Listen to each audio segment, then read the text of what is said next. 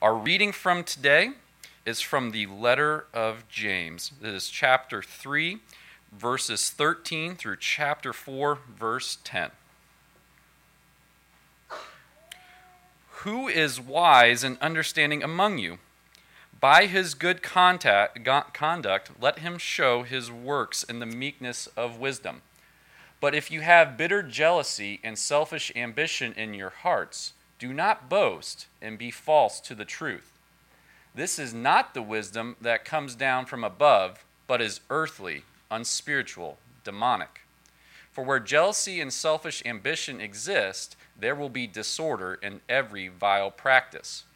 But the wisdom from above is first pure, then peaceable, gentle, open to reason, full of mercy and good fruits, impartial and sincere. And a harvest of righteousness is sown in peace by those who make peace. What causes quarrels and what causes fights among you? Is it not this, that your passions are at war within you? You desire and do not have, so you murder. You covet and cannot obtain, so you fight and quarrel. You do not have, because you do not ask. You ask and do not receive, because you ask wrongly, to spend it on your own passions. You adulterous people, do you not know that friendship with the world is enmity with God? Therefore, whoever wishes to be a friend of the world makes himself an enemy of God. Or do you suppose it is to no purpose that the Scripture says, He yearns jealously over the Spirit that He has made to dwell in us? But He gives more grace. Therefore, it says, God opposes the proud, but gives grace to the humble. Submit yourselves, therefore, to God. Resist the devil, and he will flee from you. Draw near to God, and He will draw near to you. Cleanse your hands, you sinners, and purify your hearts, you double-minded. Be wretched and mourn and weep. Let your laughter be turned to mourning, and your joy to gloom. Humble yourselves before the Lord, and He will exalt you. This is the word of the Lord. Well, we are continuing in our series in the book of James, which has been now for 5 weeks, and we are experiencing something interesting. What does a prolonged series in a book full of rebuke feel like?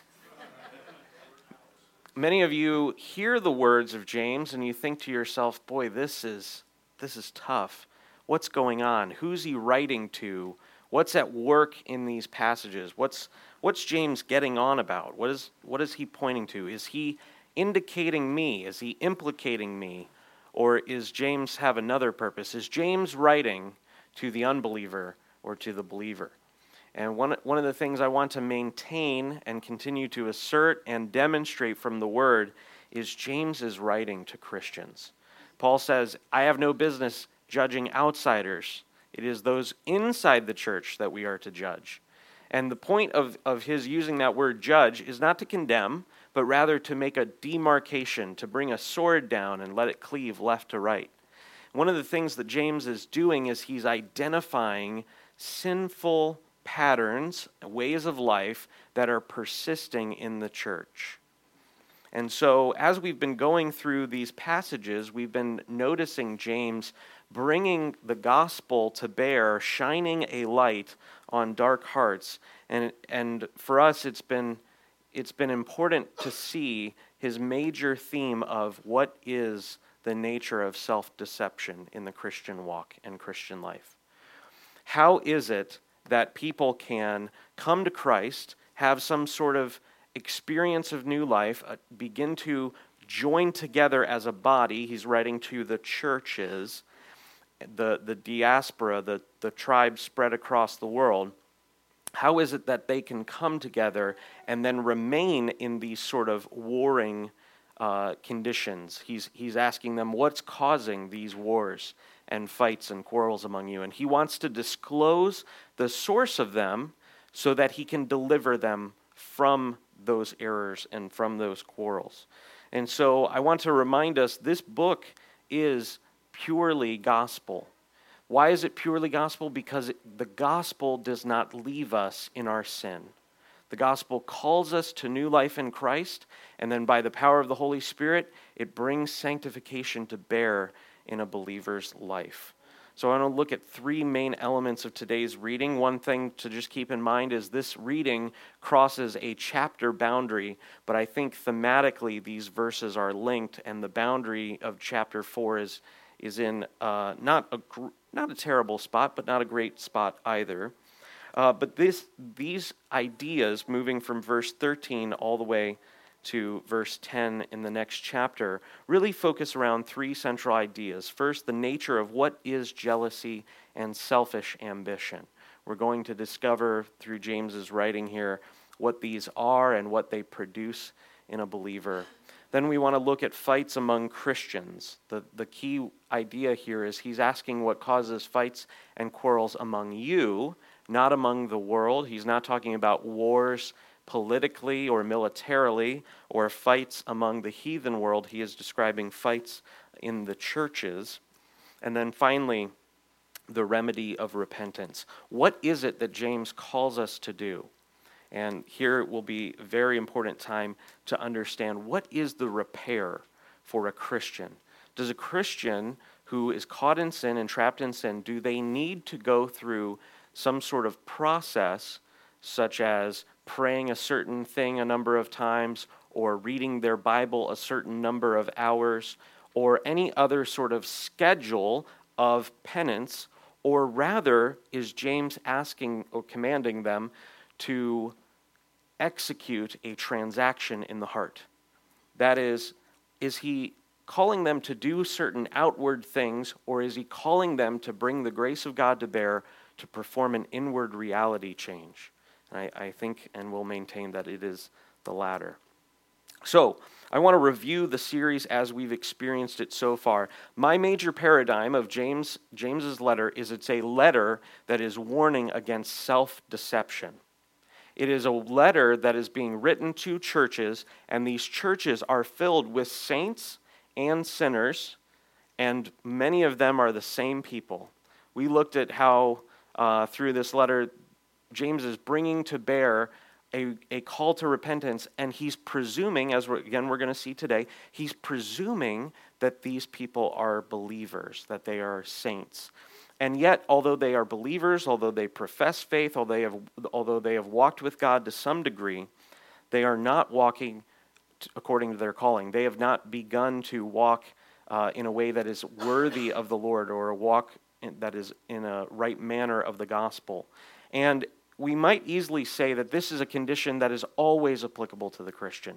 If you remember our quote from Martin Luther, that we as believers are simultaneously just and sinners. We are declared righteous by God, and yet there is an inward corruption which remains in us. And this is exactly what James is targeting.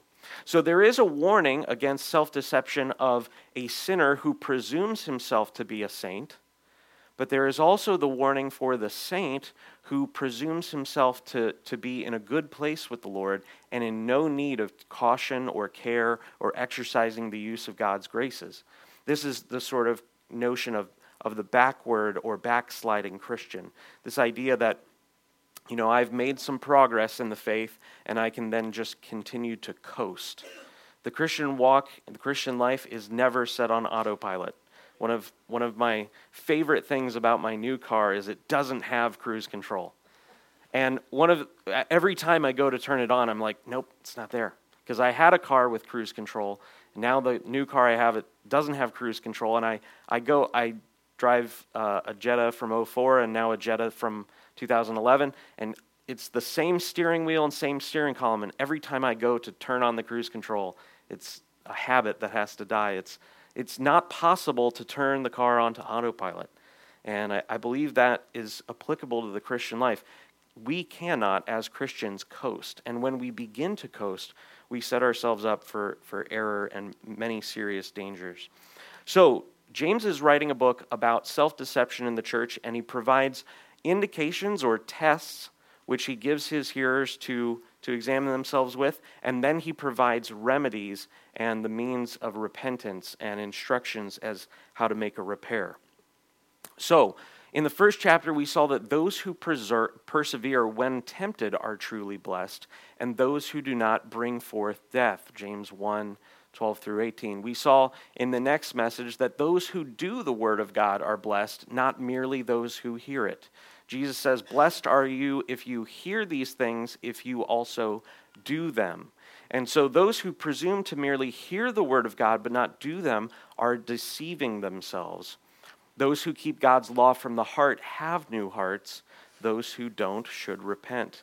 Over and over again, James is bringing the gospel to bear. He's shining a light in an otherwise dark place. Those who claim a faith without the fruit of good works are dead. James uses this word in verse 26. He says, "So also faith without works is dead." That faith is not able to save that person.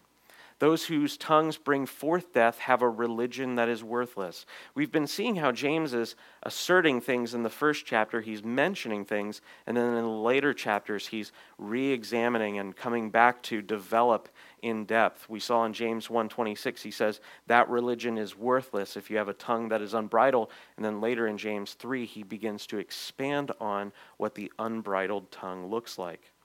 I was so happy after preaching James 3 last week that immediately as soon as I got home, later and indeed throughout all of last week, as I would say things throughout my week, I replied to myself, shouldn't have said that. I instantly was brought to an awareness of how loose my speech is. And this is God's grace to us. It is not God's grace to leave us in our sin.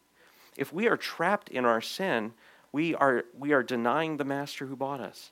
And so God's word ought to be used, not in some way to receive approval by God, but in some way as to make a godly use of God's word, to call out error, and to arm ourselves with the truth of God's promise for righteousness in behavior and in living. And so James is writing a letter that is saying, if you do not pass these tests, there needs to be a repair. There needs to be godly repentance. So James has just demonstrated the incompatibility of claiming life while having no fruit, and he's been mostly looking at external things. Of course, those external things match an inward reality, and now at this point in the letter, he begins to shine his light especially at the heart of man as it concerns murder and anger towards their brothers. To those who are alive, he calls them to be lights in the world. In verse 13, he says, "Who is wise and understanding among you? By his good conduct, let him show his works in the meekness of wisdom." This is what Christians are to do. It is no shameful thing to allow your good works to be exposed to those who would see them and give glory to God. That is a part of the Christian calling. We are not supposed to take our light and put it under a basket. We are not supposed to hide the good work of God and keep it private. Our Christian life cannot merely be done in secret. It must also be demonstrated publicly. These good works are to be done publicly. They are to be shown. We saw how faith is an inward matter of the heart, but it has to be manifested. It has to be shown. It has to be displayed. And James is calling his hearers to that. He's saying, if you have true wisdom, if you have true understanding, you ought to show it through your good works. It has to become manifest. Those who have the graces of the Lord, who is the only source of wisdom, should share their gifts with others. Your brothers and sisters are being neglected if you hide your light, so to speak. If you keep your wisdom or your understanding, which is given of the Lord alone, if you keep that to yourself, your brothers and sisters around you are suffering because of that. I remember a few years ago, I found this friend. He's a good Reformed brother. I actually only know him through the internet. But one of the things that amazed me is his use of social media was so beautiful in that he was routinely posting the hardest verses in the Bible.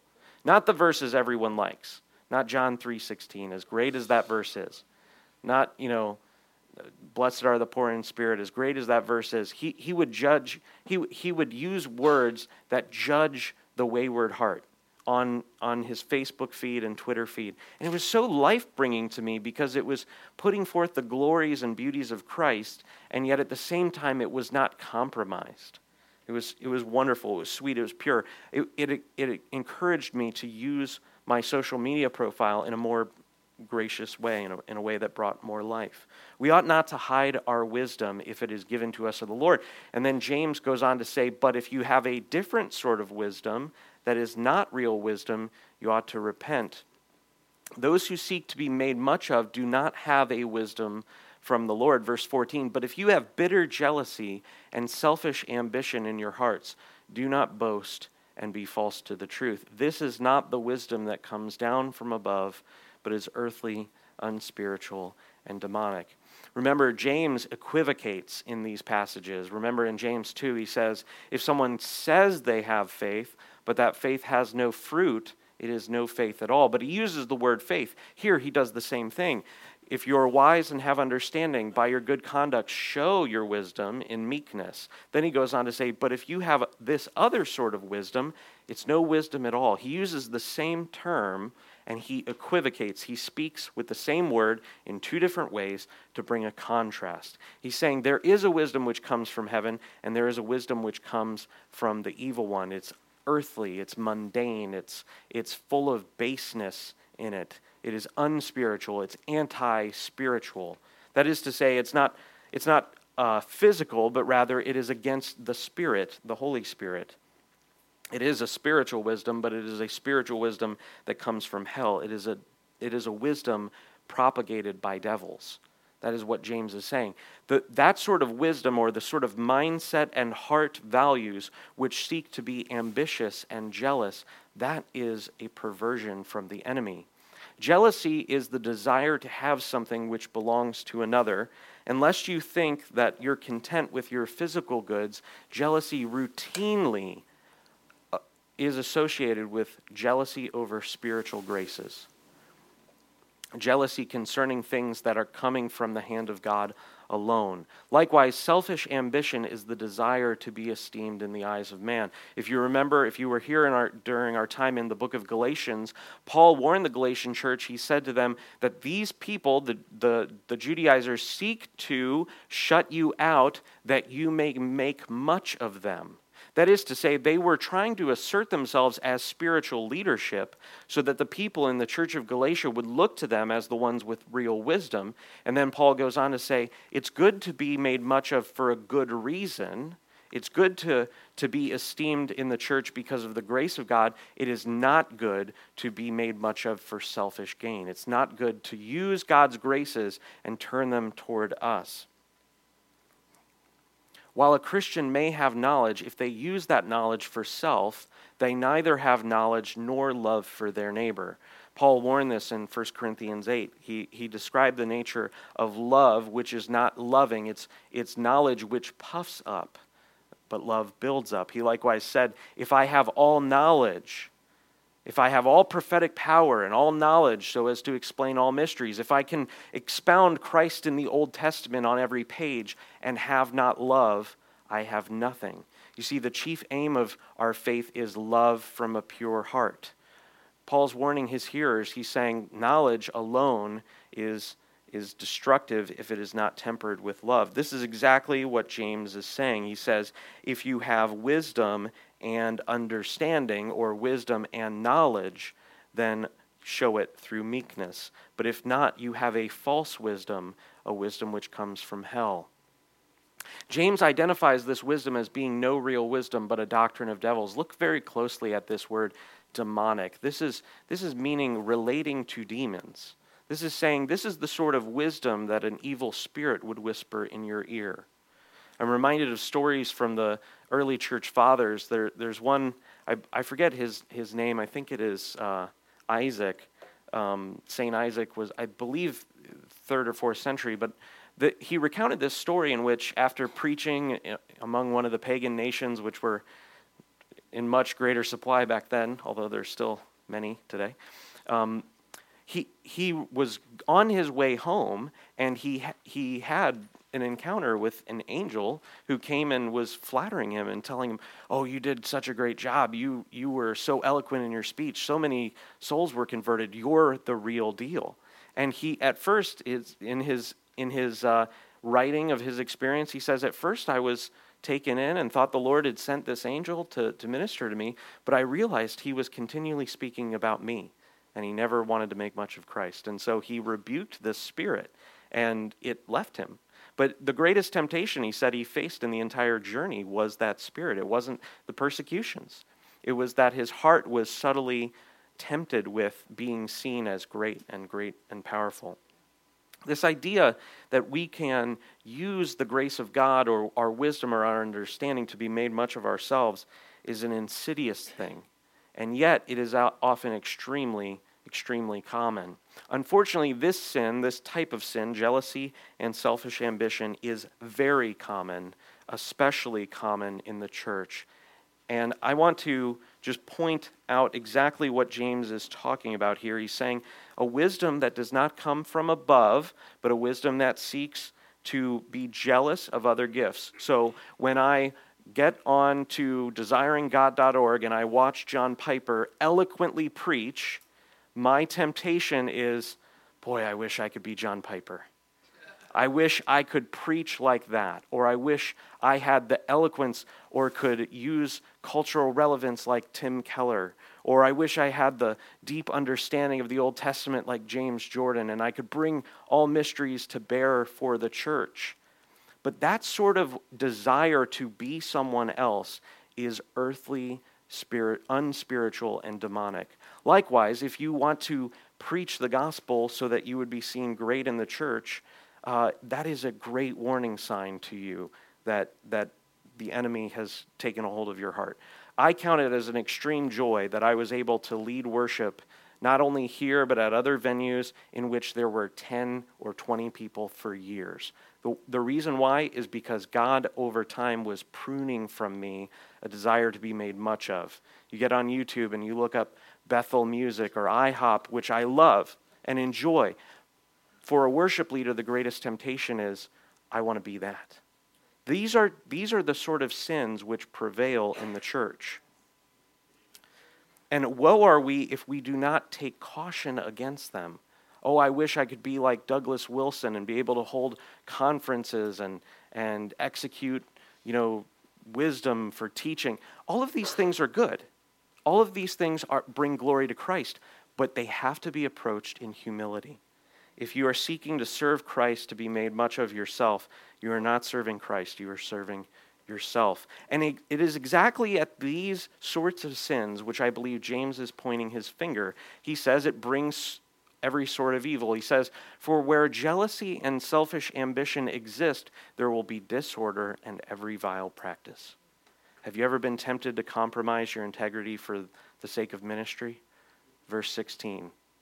I really appreciate some of the beautiful patterns in Scripture, and one of them actually has nothing to do with the writing of Scripture, but just the versification of Scripture. It seems that 3:16 is always a very good place to go. John 3:16, 2 Timothy 3:16 especially, and we might note here a very important verse for those who desire to serve Christ. For where jealousy and selfish ambition exist, there will be disorder. There will be. It is a necessary result of jealousy and ambition. It is a twisting of what we were created to be as saints. Verse 17, but the wisdom from above is first pure, then peaceable, then gentle, open to reason, full of mercy and good fruits, impartial and sincere. Remember how he said to his hearers, he said that they ought not to make distinctions between the rich and pure. The wisdom from above is impartial. It doesn't make distinctions according to the flesh. James describes this sort of heavenly wisdom as that which is the fruit of the Spirit. If you compare it to Paul's lists of the fruits of the Spirit, they line up one for one. Now, there's different words used and there's different applications, but they're one and the same. They come from the same source. The wisdom from above is content. Have you ever considered what it means to be content with your station in life? Now, I believe James is addressing issues in the church, and he is certainly speaking about selfish ambition and jealousy as concerns spiritual matters, but woe are we if we also neglect the sort of jealousy and ambition which comes about with physical matters. Many Christians, though they claim that they are going to be with Christ for eternity, though they claim that they have a place and a home in heaven, though they claim they are not citizens of this earth, but their citizenship is in heaven, from which they are awaiting a salvation and a Savior, they go on to see their other neighbors and covet the things that they own. This happens with homes. It happens especially with spouses. It happens with jobs. It happens with businesses. It happens with clothing. The heart of man is able to create an idol out of anything. And so, because we know this, we ought to be cautious lest our jealousy get away from us. This sort of jealousy and spiritual ambition, selfish ambition, is not from the Lord. Contentedness is a great thing, and it is to be commended at all times. It should be sought after. The chief sin in a lack of contentment is a maligning of the character of the sovereignty of God. God is the one who has chosen your station and circumstances, and you ought to receive that with meekness and humility. Wisdom from above is content, it is humble, and it is truthful. In all ways, it is considering of one's neighbor in service and in love. Verse 18, and a harvest of righteousness is shown in peace by those who make peace. I have a really great love for this portion of James, because if you look at 13 and 18, they're kind of similar ideas, but then if you look at verse 14 and 15, that is kind of a B and a C, and then 16 and 17 is another B and C. He says, but if you have bitter jealousy and selfish ambition, then he goes to say that is not wisdom. And then again in verse 16, for when jealousy and selfish ambition exist, and then verse 17 is wisdom. So you have jealousy and selfish ambition, then wisdom. It's a panel structure. It's kind of repeating some ideas, and then verse 18 brings it to a close. His idea here is this, that those who are wise and those who have true understanding are the ones who are the peacemakers. Those who use their wisdom and understanding to bless their neighbors, to cease warring, and to bring about a fruit of righteousness. Peacemakers bring forth righteousness in their deeds, and it might be illustrated here that James, again, as we've seen chapter by chapter here in his book, he is referring to the Sermon on the Mount. Blessed are the peacemakers, for they shall be called the sons of God. That is exactly what he is demonstrating here. James then discloses the source of fights among believers as the remaining corruption of a believer. This is very important to understand because we often think that quarrels and fights between Christians are the result necessarily of theological errors. But James points out it's not theology, it is passion. And passion, let me just state this before we get into into this passage. There is a perversion at work in the modern English tongue in which we have glorified words that were pathological just a century ago. When you think about the startup culture today, or you watch any videos, especially TED Talks, what do they advocate? They advocate becoming passionate about something. And there is good in understanding that we ought to be passionate about the right things, but the word passion in the English language describes something that is actually quite terrible. It means suffering.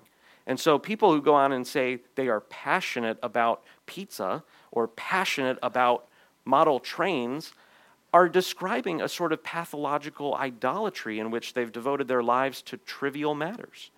Passionate about anything other than Christ and the things of God is a terrible tragedy. We also glorify other words like, for example, obsessed. Have you ever heard that word? I'm really obsessed with bonsai trees. Have you ever heard someone say obsession is a terrible thing if it is not obsessed about the right sort of thing? People who are truly obsessed about a hobby are to be pitied, not emulated. We ought not to hold them up as models for life. Nevertheless, he's describing something that we often, in the modern ear, modern tongue, we use to commend someone, but actually the way he uses it, it's an indication of deep sin. What causes quarrels or fights or wars, and what causes fights among you? Is it not this, that your passions are at war within you? This word passions is understood to be those sorts of things which are heart motivations that are of the flesh, not of the spirit. The source of all sin in Christian community is the dichotomy between the flesh and the spirit. Romans 7 and Galatians 5 bring this to bear. Our chief goal, or one of our secondary goals rather, in looking at James is to see how he relates to the writings of Paul. And Paul routinely warns his hearers that the inward remaining corruption of a believer ought to be killed. It ought to be warred against. It ought to be fought. Because Christians are simultaneously just and sinners, they are called to obey God and to put to death what is earthly within us. That is what Paul in Colossians 3 calls them to do. He says, because you've been made a new creation in Christ, because you have been redeemed by God, therefore put to death what is earthly within you. That would make no sense unless there was something to put to death. And yet, Paul tells them to do that. When we neglect to do this duty by the grace of God, that is to say, when we fail to be actively putting to death sin in our lives, sin then takes advantage of us and it brings forth death.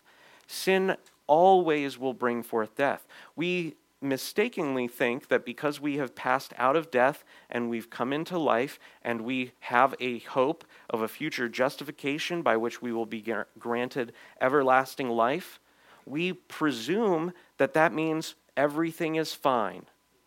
But sin, whether it is committed by someone who is far from God or sin committed by someone who is a new creation in Christ, still brings forth a type of death.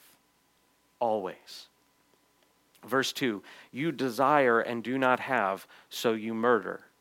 Now, I think he is clearly speaking about real murder, but I also believe he is indicating the sort of murder which occupies the heart. You covet and cannot obtain, so you fight and quarrel. You do not have because you do not ask. And you ask and do not receive because you ask wrongly to spend it on your passions. Again, he uses that word passions to indicate earthly, fleshly desires that are at war against the Spirit. Though Christ promised to grant our needs by petition, he does not do so to satisfy our lusts. This is something that is in common supply in Christian teaching today, is that if you just ask God for money, you'll get it. Or if you just ask God for health, you'll get it. But oftentimes when we come to God and we ask for these sorts of things, we're not asking God out of altruistic motives. We're asking God because we secretly want the thing more than we want God. He then goes on to call them adulterous people. When we seek to receive from God for our own pleasures, we reveal a love for this present world. Verse 4, you adulterous people. So what is James saying? He's saying that the sort of heart which is willing to come to God and to twist the promise of God, which said, if we ask, we will receive, that sort of heart which recognizes God as the truth and source of all blessing and benediction, and the heart which trusts God's word enough to make use of the promise, but does all of those things for the wrong end, the wrong goal, that sort of heart is committing spiritual adultery. That is claiming to love Christ in the purity that befits the bride of Christ, and yet loving Satan and the things of the world. It is a sort of fornication spiritually, is what James is saying. They're committing adultery with their hearts. They're claiming to love their spouse, Christ, and yet they are captivated by the things of earth, which are passing away. Do you not know that friendship with the world is enmity with God? Enmity is a word that is hard to understand, but what it means is it is a war in which two sides never wish to cease fire. It is a sort of war which is like God's war against the Amalekites. God punished Amalek because they did not receive the Israelites as they were journeying to the promised land. And God promised in his wrath, he said, I will make war on them generation after generation. That is to say, God was unwilling to tolerate Amalek because he persecuted and would not give water to a thirsty people, his own people. And so God promised there will never be a ceasefire with Amalek. This is the nature of that word enmity. Therefore, whoever wishes to be a friend of the world makes himself an enemy of God. Do you see how James is bringing to bear ideas that he started in the introduction of his letter? In chapter 1, near the close of the chapter, he says that friendship with pure religion rather, is to keep oneself unstained from the world. This is a heart that has been stained by the things of the world and the value systems of the world. It is a heart which loves things more than God. It loves creatures more than the Creator. It loves physical goods or services or pleasures or appetites more than the source of all wisdom and understanding in life. It is the sort of heart which would appeal to that God to ask him to give them things. That is the sort of adultery which James has in mind. Those who are in love with this world oppose God and his people, warring against them. I want to quickly turn to 2 Timothy here, just to read a verse to you about what happens at the end of Paul's letter to Timothy. He tells Timothy in verse 9 of 2 Timothy 4, "Do your best to come to me soon." He's asking Timothy to visit him. "For Demas, in love with this present world, has deserted me and gone to Thessalonica. Crescens," I don't know how to pronounce that, "has gone to Galatia, Titus to Dalmatia." I don't know if he's saying that all of these people deserted him in the wrong way, but certainly Demas did. He says, Demas, in love with this present world. Now I want you to think for a second. Demas, we don't know much about him, he was part of Paul's team. How many years had Demas served with Paul?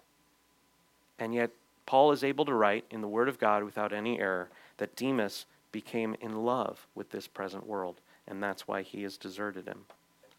Isn't that an amazing verse? That should cause you to shudder and to fear. Woe am I if I become Demas in my heart. And though I have party to the things of Christ and have some measure of the Spirit of God at work within me, if I give way to love for this present world, I will desert the chief apostle, Paul. Fights among those who profess to be Christians, therefore, must be solved by a ceasefire, not a ceasefire which can make peace with the things of the world versus the things of the Spirit, but a ceasefire that can only come about by repentance and reconciliation. James then exactly discloses this remedy. He's shown the wound of sin in clarity, and he lays out the remedy, which is humility and repentance. Verse 5, "Or do you suppose it is to no purpose that the Scripture says he yearns jealousy over the Spirit that he has made to dwell in us?" One of the things that's interesting to me as a Christian walking with the Lord now for multiple decades, I'm approaching my 30th year this next year, and one of the things that's interesting to me is how quickly I can forget the preciousness of the Holy Spirit. The Holy Spirit has been given to me and to you, if you are in Christ, as a gift, as a promise, as, according to Ephesians, as a seal of our inheritance, and I routinely, day after day, do things that grieve him and war against him. The Holy Spirit was given to me as a precious promise to be the source of all of my energy of fighting against sin and all of my seeking God in grace. The Holy Spirit is a precious gift, and yet I routinely dismiss and make light of what I've been given. Verse 5 says that God yearns jealousy over the Spirit. I don't think he's just meaning a spirit on an earthly level or a human soul level. I think he's describing the Holy Spirit, although your translation doesn't capitalize that word. Verse 6, "But he gives more grace. Therefore it says, God opposes the proud, but gives grace to the humble." What is he saying in verse 6? He's saying that there is someone who is not understanding the gift that they've been given in the Spirit, and so they are in need and remedy. And then in verse 6 he says, but God gives more grace. This is what God is doing in this passage. He's shining a light on a heart wound that, if left untreated, will cause the death of the Christian.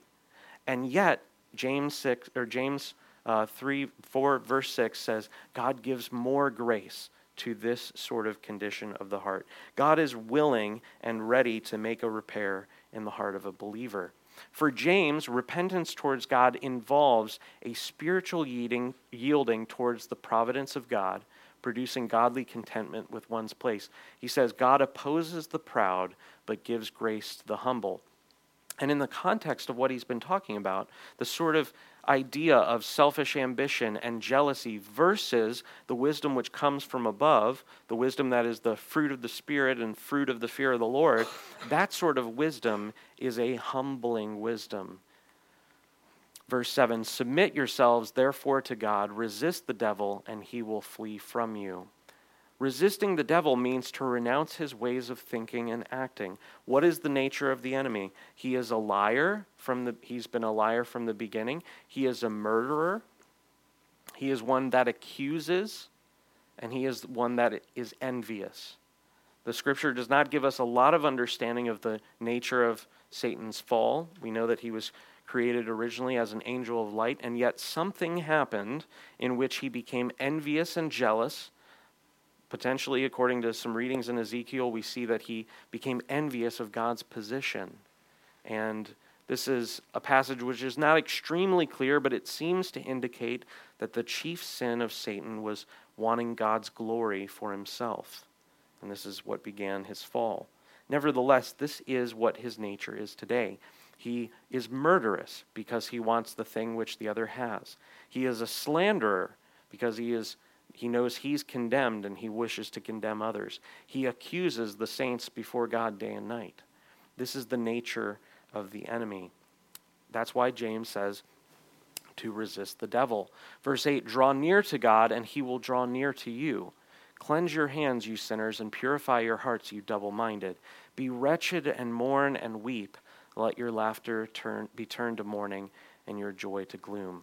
Drawing near to God must be done in faith. We know that the Hebrew writer says that if anyone comes to God, he must believe that God is, that God exists, and that God is a rewarder of those who seek him. This is why I maintain clearly James is not writing to unbelievers, because in verse 8 he says, draw near to God and he will draw near to you. And we know quite clearly that the only way God draws near to people is by reconciling the world to him in Christ, and that those who come in Christ turn, as I believe it's 2 Thessalonians, turn from idols to serve the living and true God.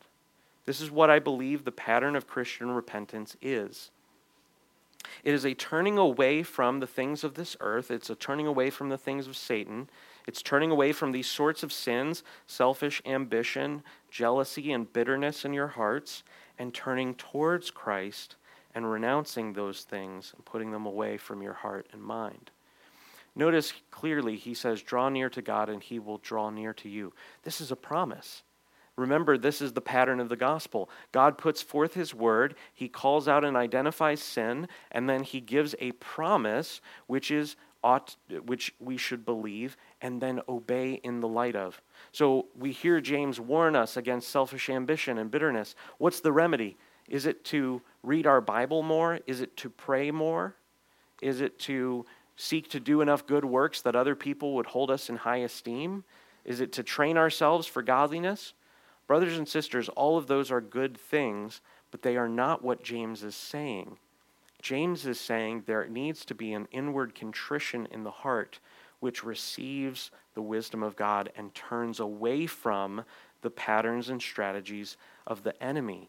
He says to cleanse your hands, you sinners, purify your hearts, you double-minded. Be wretched and mourn and weep. Is James asking for an external weeping alone, something that is merely done on the surface? No, he is asking for, indeed commanding, a rending of the heart and not of the garment alone. He is calling them to put away their idolatries, to destroy them on the altar, to smash them and never to return to them, and then to receive with wisdom the things of Christ. He says that they ought to cleanse their hands and purify their hearts. Godly repentance, therefore, I want to lay out 3 ideas about godly repentance. Godly repentance, therefore, changes one's hands and heart, that is, one's deeds and affections. James uses poetry to indicate things, and here I believe he's using the imagery of hands and heart as those things which shape the things we do. All of our work is done with our hands, and the things we love, those things which we enjoy in the heart. He's asking us to sacrifice to the Lord the things which we wish to hold on to with our hands and wish to cling to with our hearts. He's calling them to lay those things down. The next thing that godly repentance does, it brings his word to wash over all the issues of life. We remember in John 13 how Jesus came and he approached the disciples to wash them. This was at the upper room, and they had just completed the meal. And he goes to the people in the room, and he begins to wash them. And when he gets to Peter, Peter says, "Lord, you can't wash me." And he responds to Peter and says to Peter, "Peter, if I do not wash you, you will have no part in me." And then Peter replies, seemingly getting it right this time. He says, "Okay, then wash my hands and my head as well." And Jesus replies to him and says, "Those who've already washed have no need of washing except to wash their feet."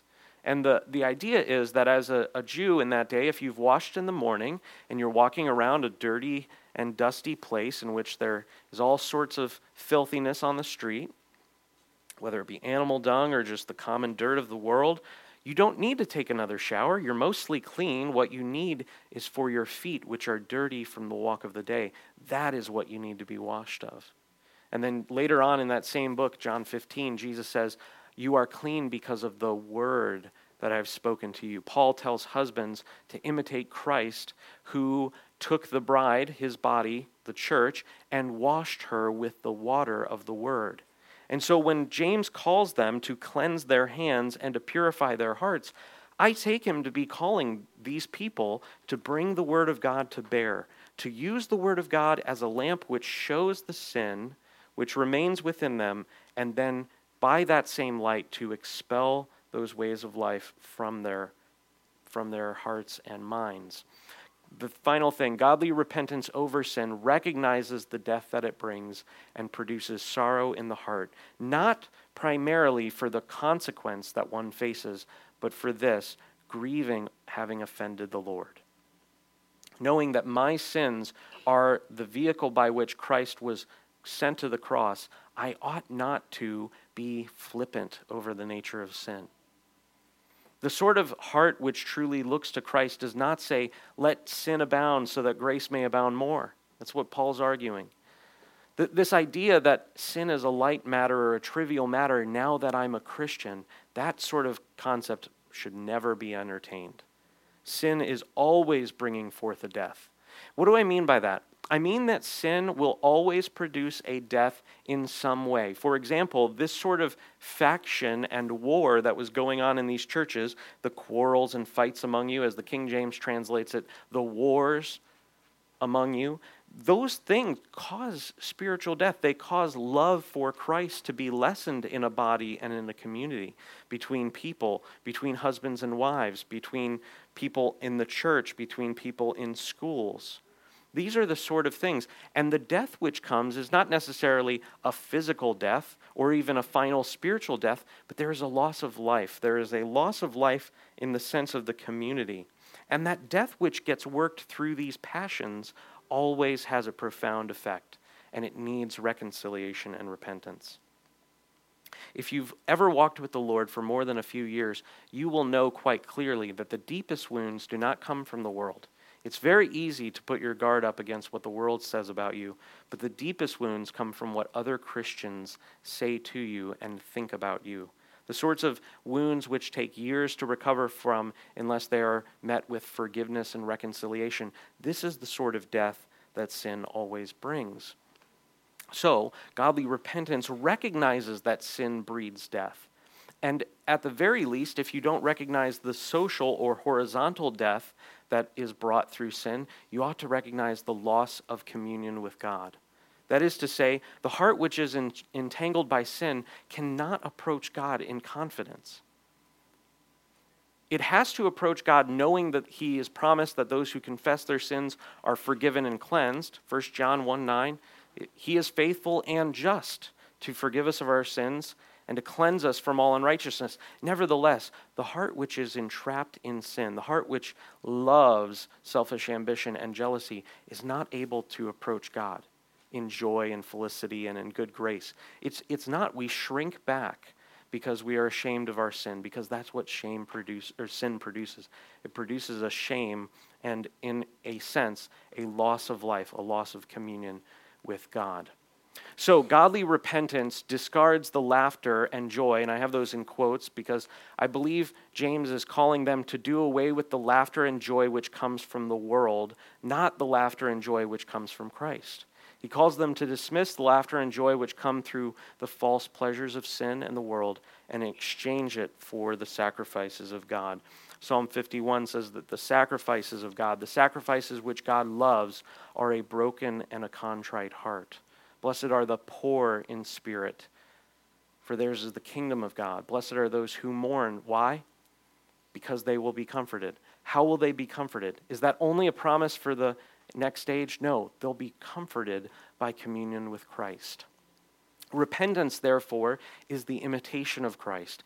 As Christ obediently suffered the cross in his death, he was raised to life in the resurrection and exalted in the ascension. I want you to think about the nature of Christ's incarnation. He was higher than the heavens. He dwelled with God. He was eternally present with the Father. He was the Word in the beginning, right? And this Word, who was in the bosom of the Father, came to the earth. It was incarnate as a baby. He was silent, and he then lived a perfect life, was obedient in every way, performed a ministry in power in the Holy Spirit. Having perfectly obeyed God in every way, then obediently went to the cross and then died. And from that death, from that place of ultimate humility and ultimate obedience, he then was raised to new life, testified to his church, gave them the promise of the Spirit, and then was ascended, and he was bestowed a name upon which it is higher than every other name. That is the pattern of Christian obedience. It is humbling ourselves before the Lord, repenting of our sin, recognizing that we ourselves are dead and in need of new life, and by the life and mercy of Christ, we repent from dead works. We are given new life by the Spirit of God, and one day we will be with him in glory. That is the pattern of Christian repentance and obedience. It is imitating the life of Christ. And this is exactly what I think James is pointing to in our final verse where we close. Only those who are humbled before the Lord will be raised to the joy of righteousness in God. Verse 10, humble yourselves before the Lord, and he will exalt you. What a wonderful promise. Don't you wish to be exalted? You wish to be exalted, but the sort of exaltation which we ought to desire is not where James began, with bitterness and selfish ambition. See how this is a perversion? The enemy perverted the original destiny of these believers to be exalted. What a wonderful promise. And yet that sort of heart which wants exaltation and selfish ambition apart from Christ, to be made much of by men, will ultimately be humiliated in wrath. But the sort of humility which imitates Christ and dies to sin now is ultimately exalted and made much of by God. What a wonderful promise. Let's close. Father, we thank you for James. We thank you, Lord, that you do not leave us in our sin, that you are not content with bringing some new measure of life and yet leaving us in a place where our hearts are steeped in evil. God, we pray that your Spirit would come and convict of the sin which remains within us, and that you would bring your word to bear, that we would be emboldened to purify our hearts and to cleanse our hands, to put away double-mindedness and to look to Christ as our only source of joy and truth and pleasure. Lord, we ask that you would deliver us from self-deception and that we would not presume upon your grace. Jesus, we pray that you would convince us of the preciousness of the Holy Spirit, that we would also be jealous to guard him, not that you would be jealous over your deposit alone. Father, I pray that you would work within us true holiness and that we would not do it in some way that seeks to establish our own righteousness, but that humbly and meekly receives your forgiveness and your reconciliation and the righteousness which comes by faith. We pray, Lord, that you would allow this promise to be present in our minds in those moments where, by conviction of the Spirit, we repent and mourn our sin and resolve to a new life, that we would do it with this promise in mind, that one day we will be exalted by you. not in a way that pleases ourselves or makes much of ourself, but makes much of your grace and the work of your cross. Father, we thank you for these promises. We ask that by them we would obtain righteousness in Christ. In Jesus' mighty name, amen.